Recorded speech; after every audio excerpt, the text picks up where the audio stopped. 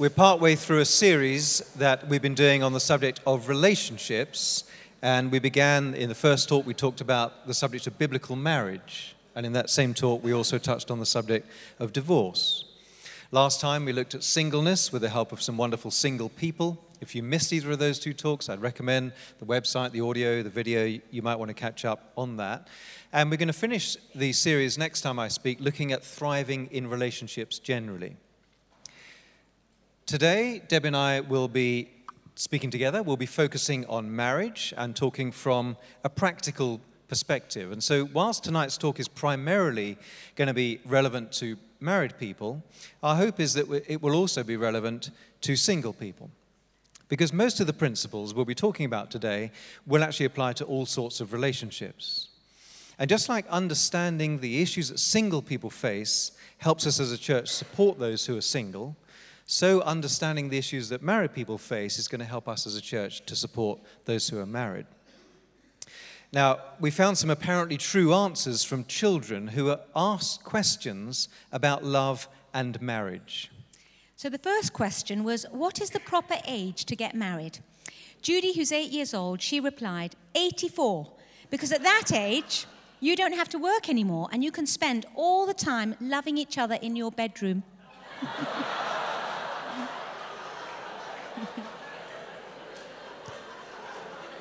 They were asked, is it better to be single or married? Lynette, who was 9 years old, said this, it's better for girls to be single, but not for boys. Boys need someone to clean up after them. Kenny, who was 7, said this, it gives me a headache to think about that stuff. I'm just a kid, I don't need that kind of trouble. Another question was how to make love endure. And Randy, who's 8, he said, be a good kisser. It might make your wife forget that you never take the rubbish out. And lastly from Roger, who is 8, don't forget your wife's name. That will mess up the love. In the first talk in the series, I said that marriage is a sign, it's a symbol of the mystical union between Christ and his bride, the church. It's a foretaste of what God intends for every one of us. And I said then that the main point of marriage is to help us grasp the passionate nature of God's love for his people. N.T. Wright wrote this of marriage, this faithful and joyful mutual love of man and woman is no social convention, no accident, no genetic quirk. It is a sign of what our wise Creator intends for the whole of creation. We're all part of the eternal significance of Christ and his bride. Everybody gets to participate in this. And he goes on, marriage is hilarious. Laugh with it. Marriage is serious. Stand in awe of it. Marriage is hard work. Get on with it. Marriage is a celebration. Drink to it. Marriage is a gift. Thank God for it. Marriage is a signpost. Raise and maintain it for the rest of the world to see it. So we're going to give you 6 sort of top tips. Now, for some of you here, there may be nothing new. For others, there may be something, just something that you can take home. For others, there'll be some really interesting points made. But we do realize that some people, even in this room, may be in the midst of a really, really difficult time in your marriage, even a crisis point. And so in a sense, this is only going to scratch the surface. But we want you to know that we really care and that there are people who can help. That if you would start by talking to your small group leader, they may refer you to our pastoral care department. There are books, there are people, there are professionals that you could be referred to. There is help and there is hope. We have seen marriages that have been on the brink of breakup restored. So, as we said, they're just our top tips, and John's going to get going with the first one. Falling in love is relatively easy. Staying in love is relatively hard. It takes work, it takes commitment. Debbie and I have been together for over 36 years, and before I married Debbie, who was 32 years ago, my dad said to me, marriage holds love together. Not as you might suppose, the other way around, that love holds marriage together. No, marriage holds love together. Marriage, this covenant relationship, where two people promise to love each other for life, holds that love together. Because, we're staying together. We are staying together. No matter what challenges come our way, Debbie and I will be together till death do us part. If a couple was just living together, statistics show that they're far more likely to give up on that relationship. There's a potential out because it's not held together within this institution called marriage. Sometimes I get to have a conversation with a couple that's recently been married. They've been on their honeymoon, they've come back, and I catch up with them somewhere around there, probably at the back. And I say, how is married life treating you? And as they answer me, I sense perhaps they feel they probably ought to give me an answer that includes the phrase married bliss. They feel that somehow to honor their partner, they need to talk about just how incredibly wonderful it is that they are now married. And that's the expected answer. But it's often not the actual experience. Even on the honeymoon, they discovered that married life is challenging. It is hard. And the good thing to know, whether you're single or married, is it is normal to find marriage hard.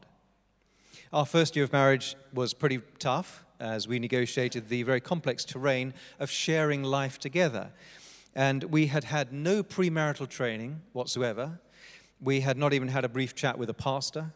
We didn't even read a book about marriage. We went in it completely blind. And so we discovered how to get along the hard way.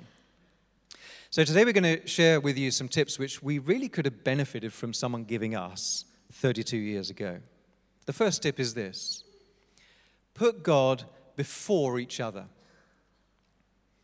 A friend of mine, when he proposed to the woman he went on to marry and has been married now for decades, he said, "Darling, I want you to know that you are not the most important person in my life."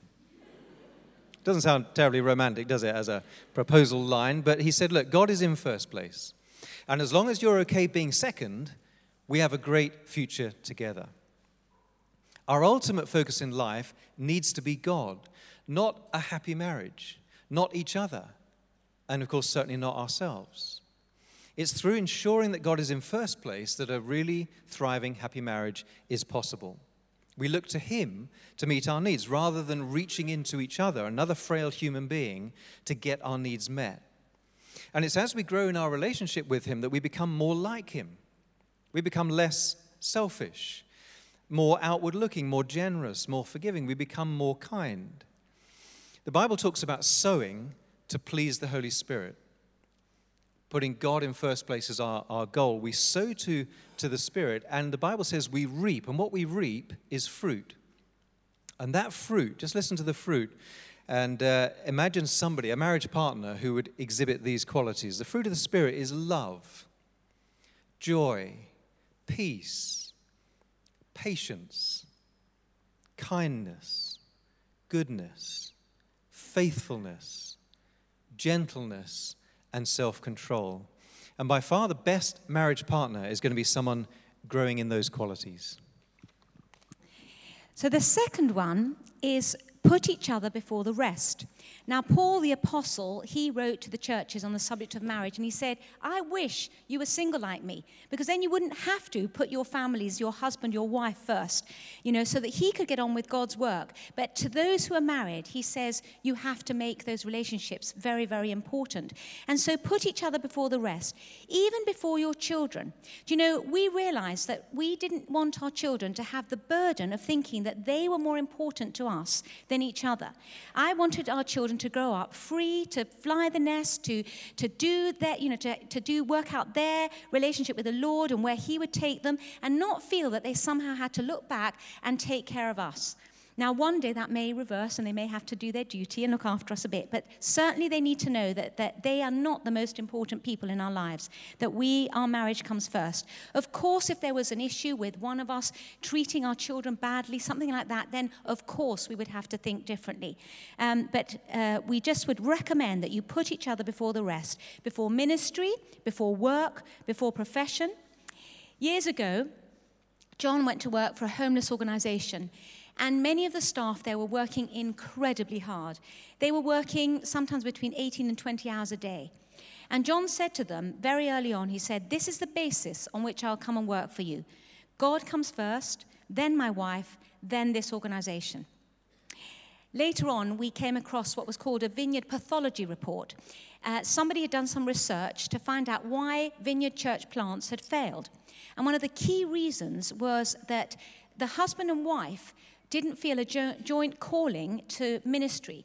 And therefore, the journey for them had been fraught with tension and anxiety. And in fact, many wives talked about the church had become the mistress. So we need to invest in our marriages and put that relationship before the others. Do you know, investing an evening with your spouse is as spiritual as writing a sermon. If God has entrusted you with a marriage partner, he's asked you to be a good steward of that entrustment. You may have to make choices about the kind of work that you do, about the kind of friends you hang out with, how much time you spend with friends that aren't mutual friends, about taking a promotion, about moving city. And also, you may have to find yourselves forgiving again and again. John's uncle discovered shortly into his marriage, I think it was on his honeymoon, his wife said to him, "If I ever get pregnant, I will take my life." I mean, that is a terrible thing to say after you're married. And yet, John's uncle chose to forgive her and chose to accept that.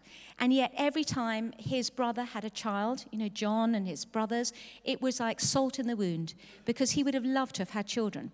And yet, he forgave again and again. And they did go on to have a very happy and fulfilling marriage. In fact, when we celebrated their lives and at their funerals, you know, so many people said what an amazing couple they were, how they ministered to their neighbors, how they looked after other people's children. They made it a happy marriage, but there was an awful lot to forgive there.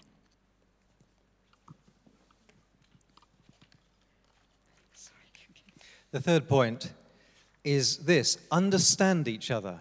Understand each other. In 1 Peter, Peter is writing in his letter, chapter 3, verse 7, he says, "You husbands, in the same way, live with your wives in an understanding way." And it's important for married men to understand their wives, and indeed vice versa, because life goes much more smoothly if we do. Now, a lot of study has been done on the science of understanding a woman. It's a really complex subject, and men have spent considerable time and energy in trying to solve the mystery. Now, I found this amusing picture of one such theory written out on a blackboard at a lecture. It's called Understanding Women 101. Don't know whether you can see the detail there of all the diagrams and words on that board, but that is just the 101, the first class on understanding a woman. It's a subject which, to some extent, will remain a mystery to many men, if not all of us, but it is worth the effort. Women are marvelous creatures, and God designed them to fascinate men, to challenge men, to enrich their lives. And married men will never get bored if they are willing to commit to growing in understanding their wife. It's a lifelong, venture to try and understand. There is a prayer that some of you will have heard. It's attributed to St. Francis of Assisi, a monk from the 13th century. He prayed this: "Lord, make me an instrument of your peace. Grant that I may not so much seek to be understood as to understand, to be loved as to love." Understanding someone else is a challenge. It really doesn't come very naturally to us. Men and women are very different. That's actually what potentially makes a marriage relationship so rich. Opposites attract. But after a while, that endearing thing can become that irritating thing. The very thing which attracted you could be the very same thing that shortly after that begins to annoy you. For instance, she may be very organized, very ordered, and she loves his spontaneity, just the excitement of having him around. He's so spontaneous. You know, I love that nothing is ever predictable when he's around. It's such a breath of fresh air. Yes, except the breath of fresh air, when it's blowing constantly, can become a whirlwind, and it can end up driving you mad. At the same time, that highly spontaneous man was drawn to this well-organized, sensible, frugal, sensible with money, the whole thing, ordered, the diary was, drawn to her. But she's so constraining now that I've been married, for a period of time. So you can see opposites attract, and some of these things can create tensions. I've enjoyed watching some videos by a guy called Mark Gagnon. He's a pastor, leads a church. He also teaches marriage seminars, and they're called Laugh Your Way to a Better Marriage. I bought the DVD. You can actually see pretty much all of it on YouTube if you just type it in there. But fascinating. Now, I don't agree with everything he says, and he certainly risks offending some people with the colorful way that he puts his points across. But I would still recommend that DVD or access on YouTube to married couples who want to understand each other better. So here's a clip of Mark talking about the difference between male and female brains. And he introduces it by saying, look, I am caricaturing here. I'm talking stereotypes. These observations don't fit everyone, so please don't take it too seriously. We're going to start discussing men's brains, women's brains, and how they're very different from each other. Now, I want to start with men's brains. All right? Now, men's brains are very unique. Men's brains are made up of little boxes. And we have a box for everything. We've got a box for the car. We've got a box for the money. We've got a box for the job. We've got a box for you. We've got a box for the kids. We've got a box for your mother somewhere in the basement. We got boxes everywhere. And the rule is the boxes don't touch.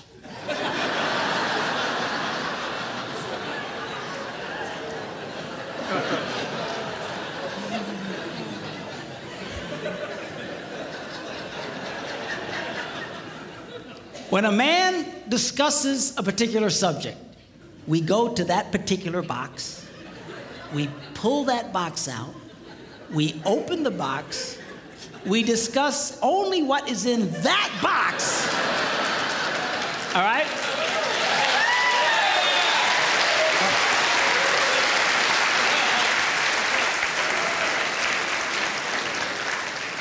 And then we close the box and put it away, being very, very careful not to touch any other boxes.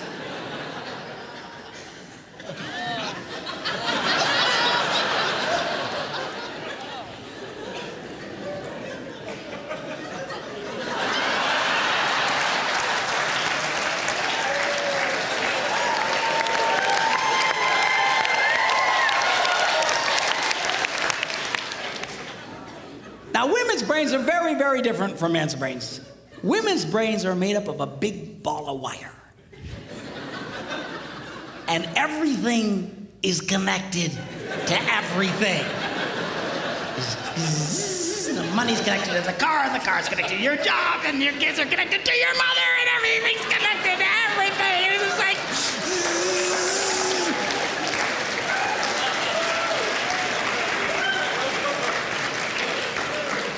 It's like the internet superhighway, okay? And it's all driven by energy that we call emotion. And it's just... It's one of the reasons why women tend to remember everything. Because if you take an event and you connect it to an emotion, it burns in your memory and you can remember it forever. The same thing happens for men. It just doesn't happen very often because, quite frankly, we don't care.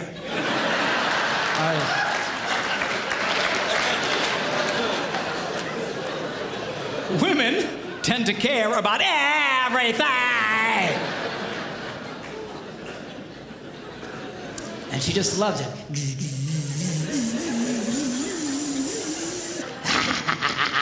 Okay?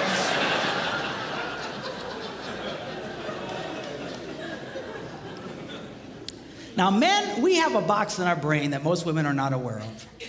This particular box has nothing in it.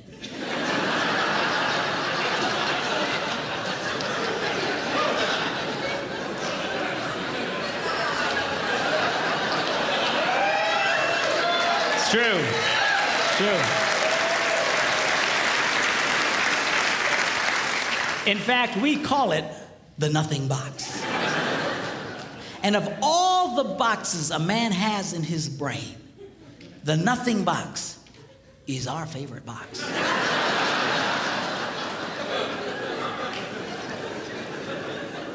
If a man has a chance, he'll go to his nothing box every time. That's why a man can do something seemingly completely brain dead for hours on end.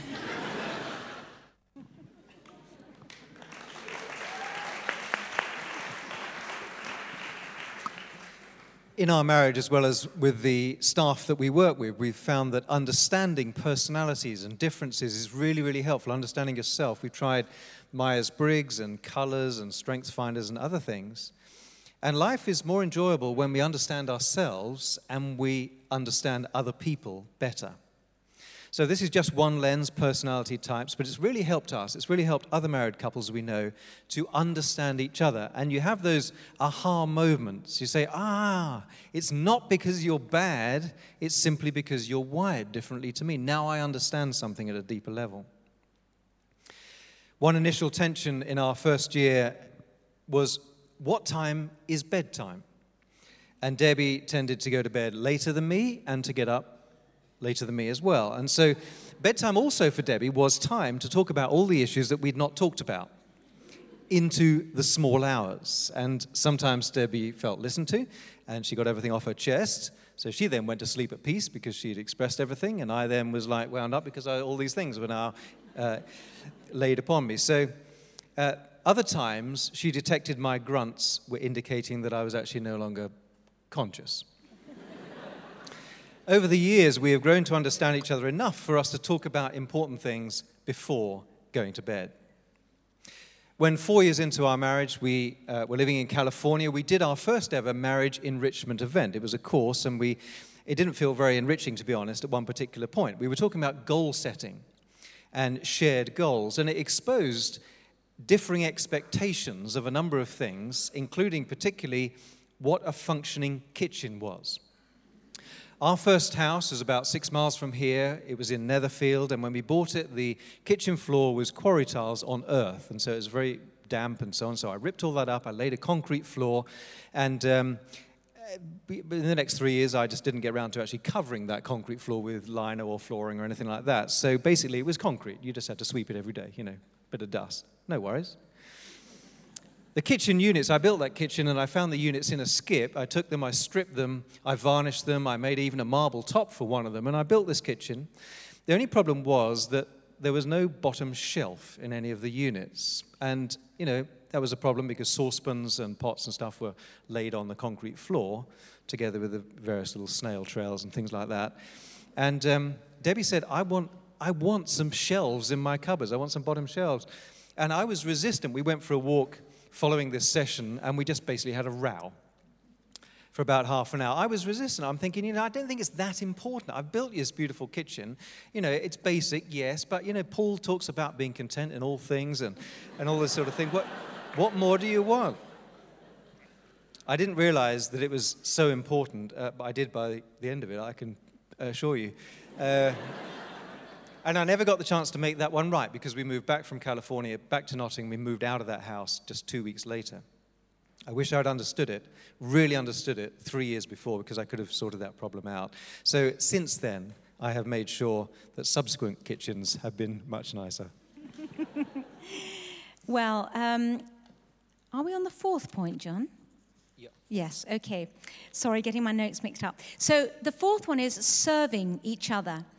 Marriage is an otherly relationship. It's about serving each other in lots of practical ways, but it's also about serving each other so that you can help the other one be all that they are meant to be. I want John to fulfill his calling. I want him to thrive. I want the best for him. And I want to be able to meet his needs. Now, it took me a while to figure out there's a difference between love and needs. I need a lot of things. I need John's love. I need him to serve me. I need him to do and fulfill a lot of things in my life. But what if there came a point where he wouldn't be able to do that? What if he was struck with some sickness, some disability, and I would have to look after him and he wouldn't be able to meet my needs anymore? You see, real love, the kind of love that we need to grow in, that the Lord is asking us to grow in marriage, is a love that is not self-seeking. It's a love that is unconditional. It loves when no needs are being met. Now, there's a wonderful book by Willard F. Harley. It's called His Needs, Her Needs. Now, it's a really good book because I love John and because he loves me, I want to meet John's needs. I want to fulfill some of those expectations. But it's not about either of us demanding that the other one fulfill those needs. Loving your partner is not based on his or her meeting your needs. Loving them means sacrificing some of what I need.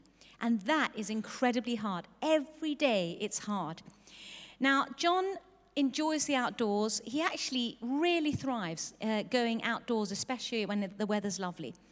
I really value being able to process my emotions and my thoughts and my ideas incessantly and externally. And I really need him to listen to me. And John listens really well. But we recently had a really big conflict over this issue. We had been asked to go to an evangelism conference, and there were some key leaders from around the nation attending this conference in the Lake District. Beautiful place. But there was a lot going on here, a lot going on with our new role that's developing. There's a lot to think about, a lot to plan, a lot of decisions to make, a lot of external processing to be done. And so I said to John, I don't think we can go. In fact, I just can't face it. So John said, no, well, he'll go alone. And then he said, do you know, it's in the Lake District. I'm going to stay a couple of days and have 2 days on my own, just out in the outdoors. Well, I flipped. I was really upset. What do you mean you're going to leave me? I need you to come back. You will have already been away for 2 days. We've got so much to think about, so much to plan. I feel abandoned. I feel you're not there for me. And on I went.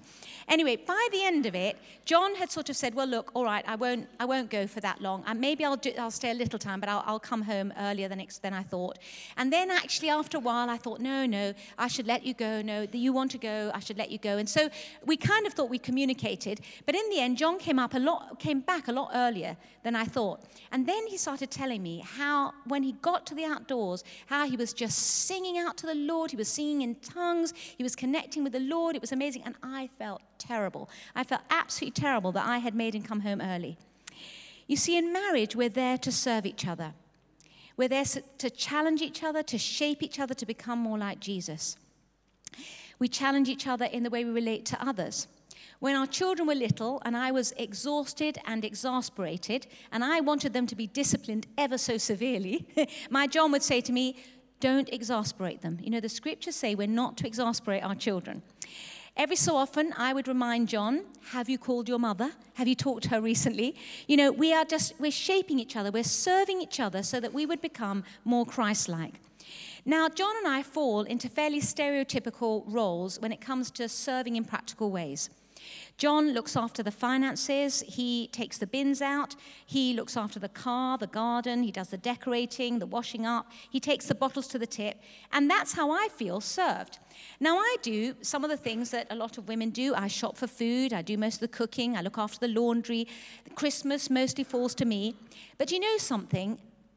Most men might say, and I'm generalizing, they couldn't give a fig whether the house is tidy. They don't really mind if the meal is not served on time. What they really want, they feel served when there is an attitude, an act of willing sex. Now, sex is fraught with challenges. There are seasons that change. You know, when women have babies, they can be very tired. Children can become a huge focus in a marriage where, you know, when the children are born.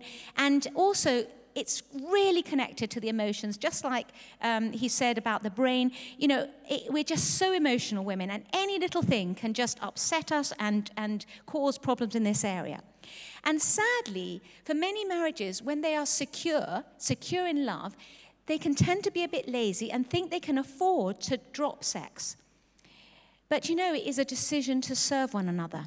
And mostly for women, it is a decision. Now, I know that sex in this culture is not straightforward as an issue. Some of you may not understand at all what I'm talking about if you're not married. But it's interesting in our culture. Before marriage, it's all about how do you resist having sex? How can you possibly resist it? After you're married, it's like, folks, keep having sex. It's really important for your marriage. But you know something? It isn't straightforward because we live in a sex-mad culture. It isn't always a libido issue or a laziness issue. God created us to enjoy sex, and he put sex in a very safe place in the context of marriage, a lifelong committed relationship. Private, where we can be vulnerable with each other. It's beautiful, it's precious, it's incredibly valuable. But we live under hyped media expectations.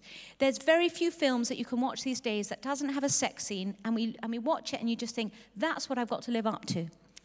It affects our body image. You know, so many come together in marriage, both men and women, with ideas about the way their bodies should look that is not normal. We may come to marriage damaged from abuse that we've suffered in our backgrounds, and we bring that brokenness to our marriage relationship.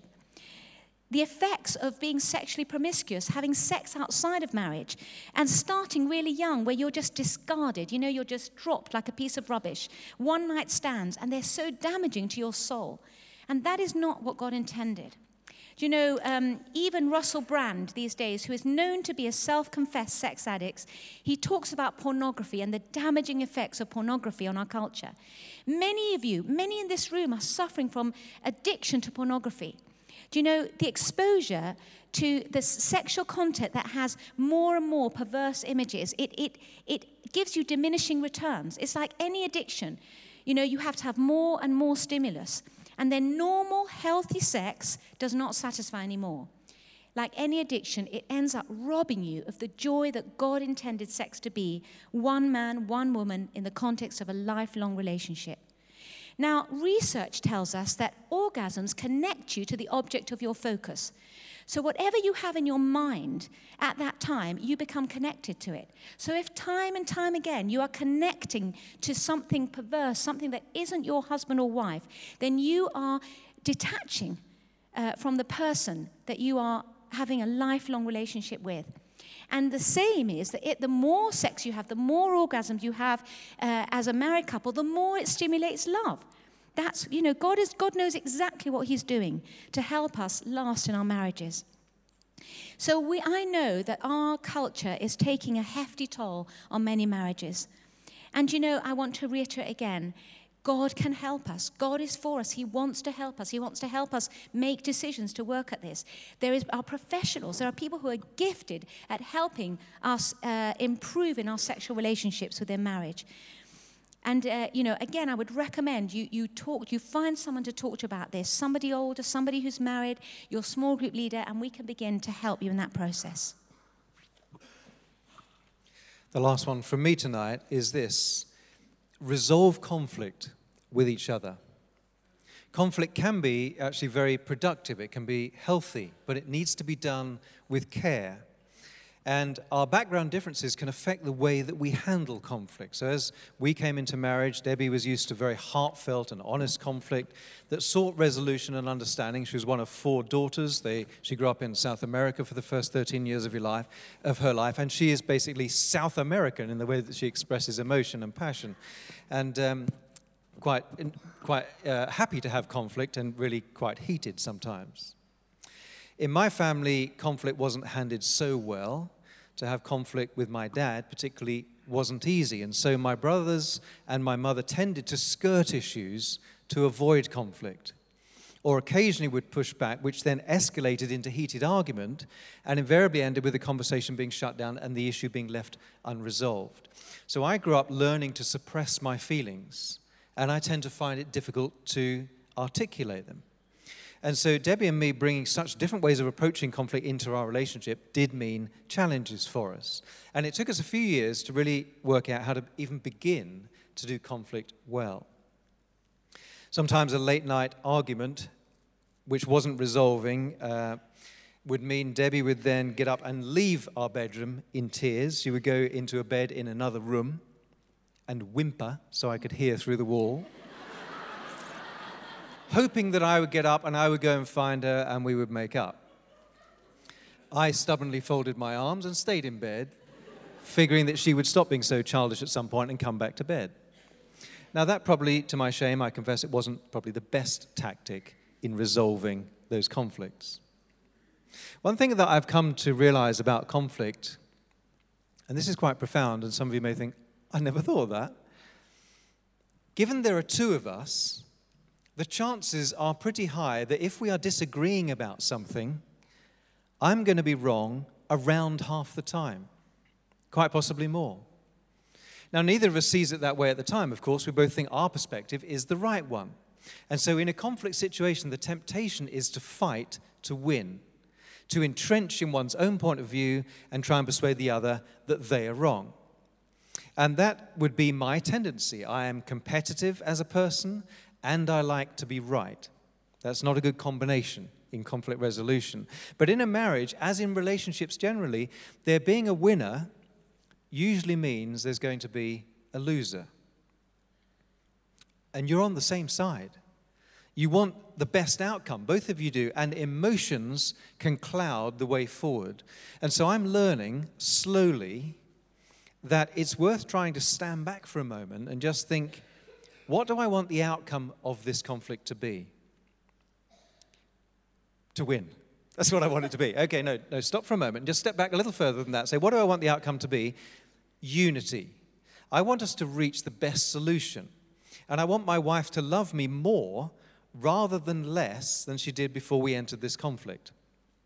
So we have a relational account. In a marriage, let's call it a love bank. And the fuller that love bank is, the more fulfilling our marriage will be. And we can invest in the relationship, we can make deposits in that bank account, but conflict tends to make withdrawals. And I realize that it's often my pride which drives me to try and win the argument. I'm propping up my self-worth by being right and pressing Debbie to say I'm right. But what if, here's just a creative thought I share with you, what if I tried to get into her shoes for a moment and try to actually understand what she is saying instead of simply rebuffing it? To admit, okay, I see what you're saying there. Perhaps I have been overstating my case. And sometimes, though I passionately believe that I am in fact right and Debbie is wrong on the thing that we're arguing over, how about still letting it go? My options may be, you see, to win the argument and make a huge withdrawal from the love bank, or just let it go and stop the damage. I don't mean we should skirt over important issues and not truly resolve conflict. I just mean sometimes just not having to win, even when I think I could. Win their heart, not the argument.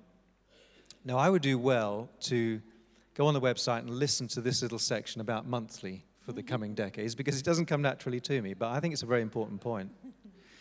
And when our spouse does hurt us by saying something, or not saying something, or by doing something, or by not doing something, it is really, really important to forgive.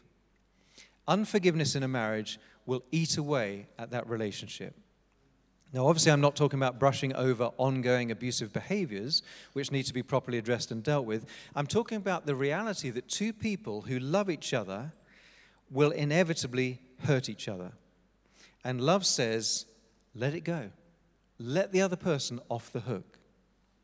Someone profoundly said, a successful marriage is the union of two great forgivers. So lastly, the last point is care for each other. Now, one of the primary ways in which we can care for each other is how we invest our time. How do we use our time to invest in our marriage? Now, when our children were little, and most of our babysitters were used up for church events. And so we would kind of book in a date night to have once a week with each other. And I would make sure that I'd arrange the whole day around the kids going to bed earlier, and we would put some nice things on. We would make sure that we cooked a lovely meal. In those days, we rented in a DVD or a film, and we would make sure that that night we were going to have good sex. And it was just a special night in that we carved out to make sure that we were making time for each other that was special. Now, as time went on, we could then spend more time together because the children didn't need us in the same way. We could develop, we could go out walking together, we would travel together, go to movies together, shopping together. And when we were married for 20 years, on our 20-year anniversary, we went on our first holiday alone together, which we hadn't been since we'd had children. And it was fantastic. It was like a honeymoon. It was just wonderful. And after that, for the next 5 years, I think, we made sure every year we had a holiday alone. And it was just wonderful because we were getting to that time when our kids were teenagers. And actually, family holidays were becoming a little fraught because they had ideas about what they wanted to do. So there were often arguments around that time. And it wasn't the best time to go on holidays together. Now, we can all go on holiday together. And we can still, John and I can still have time on our own. And they can have time with their friends. And it all works. Even now, we have to make sure that we have time to talk about the things that are not just about work. And we have to check up that we are actually spending time talking about other things that aren't just about the church, but they're about each other. But you know something? When John appears at my office door, I work in the house, and I have an office upstairs, and John has an office at the bottom of the garden. But when he kind of troops along upstairs, and I can sense he's coming up the stairs, my heart starts to race. I still feel excited that he's coming to talk to me about something. Now, I want to encourage you to develop shared common interests. It's so easy to be married and then have so many other interests that you don't share in common. Of course, our faith is something that we share together. But then, how are we going to use our home? We had to make decisions about, I'm not just talking about how we decorate our home and how beautiful it is, but how is it going to be used? Are we going to have the kind of home where we're going to invite people in for meals? Are we going to have a young homeless person come and stay with us every so often? Are we going to use our home in a way that the family feel they want to keep coming back, and that it's not just about John and I, and that that's it, they've gone and we don't want them to come back again? How are we going to use our home? Now, John and I, we love antique shopping. It's actually rubbish shopping, but we like to sort of rebuild and, restore things. We love good food, books, our family, shared friends, box sets, art exhibitions, and we love shopping for clothes together. But we also take an interest and we care about the things that maybe we don't share, but John has a bike, he loves biking, and I am delighted that he enjoys that. Every so often I might go on the back if there's a pub lunch at the end, but it's very rare. He also enjoys whiskey. He has a collection of whiskey, and he has a bunch of friends who, every so often they turn up and the whiskey's all over the table, about 30 different ones. They're looking at some program on the laptop that's telling them all about some in-depth piece of information. Utterly boring. I just cannot believe they're spending the whole evening talking about whiskey. But I love it. I love that he has that interest. I love nothing more than going for a massage. I love the experience. And John books me in for one. He surprises me with massages, and I just love that. Another way in which we care for each other is to be present. Now, sometimes we're so busy doing other things, we don't spend time together. But even when we're spending time together, it is possible to be there but not actually be emotionally and present, mentally and emotionally. Sometimes you can be in the same house, in the same room, and you're not actually connecting. But there are also relationships who may find that they spend a considerable amount of time away from each other, like people whose husbands or wives are in the military, and they can't spend time together, but they know they're emotionally and mentally connected. By the emails and the letters and the FaceTimes and those communications that there really is a connection. And it's amazing how those relationships survive. And yet another couple could be living in the same home and be disconnected. Another way to care for each other is looking at how you invest money. Now, I'm not just talking about spending on each other. That's a lovely thing to do, but it's recognizing that money can be a real tension point. You have different ways of spending money, and it's important to look at this issue together because it can really gnaw away at your marriage. You may or may not choose to have a shared account. We have a shared account. But the issue there is trust. Is there accountability in the way that each other is spending money? Do you have a budget? When we were younger, money was very, very tight. We worked out what was important. We worked out which ones of us were going to be responsible for what. We agreed on giving. We agreed on how much we were going to spend, on saving. We both kept an eye on it. Nothing was hidden. And we just didn't want this to be a tension point or a point of conflict. Money often points to priorities. We all have them. When we look at our bank statement, we can see what's important to each of us. And we need to make sure that we're both in agreement. Now, John and I love to be frugal. We get a thrill when we save money on something. And a couple of months ago, we replaced our Saab. Now, it's the fourth Saab that we've had in 22 years. And we bought a 12-year-old Saab, and we paid £5,500 for it. But it is a lot of car for what we paid. It was the previous owner's passion. It was his pride and joy. And in fact, he spent over £25,000 on it. Every part that could be replaced was replaced with a better one. No expense was spared. And it was a ridiculous and unreasonable amount of money to spend on a very ordinary car. Now, John asked the person he bought it off why the guy spent so much money on this car and then sold it within just a couple of years for such a massive loss. And he was told some really sad news that apparently the man needed the money because he was going through a divorce. And you know, we got quite sad at the thought that we were beneficiaries of someone's divorce. You know, could it have been that his passion for the car, for doing it up, was not a shared priority? And we felt really sad, you know, because sometimes hobbies get out of control. We've known marriages where there's a hobby where husband or wife just cannot stop spending, and it becomes a source of terrible conflict and can lead to marriage breakdown. Now, another way in which you can care for each other is to keep the romance alive. I mean, I think particularly for women, this is important. John buys me flowers. I love flowers, and he's really good at choosing flowers and arranging them. And I sometimes tweet the pictures of them because they're so beautiful. Little presents, little reminders that he is romantically in love with me. Do you know, articulating compliments to one another, encouragement, affection.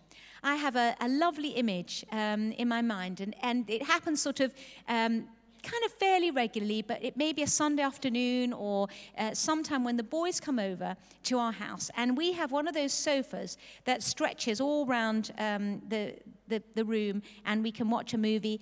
And I have this picture, and there's John and I sitting together. We've been married for how long? Over 30 years, 32 years. And then there's Jordan and his girlfriend, very much in love, and they're kind of wrapped around each other. And then there's Zach and his wife, Lizzie, and they're sitting at the other one, and they're all wrapped around each other. And it's just so sweet to see each one of us romantically, passionately in love with those that are the most important in our lives. And so, you know, I just want to emphasize just pay attention to romance.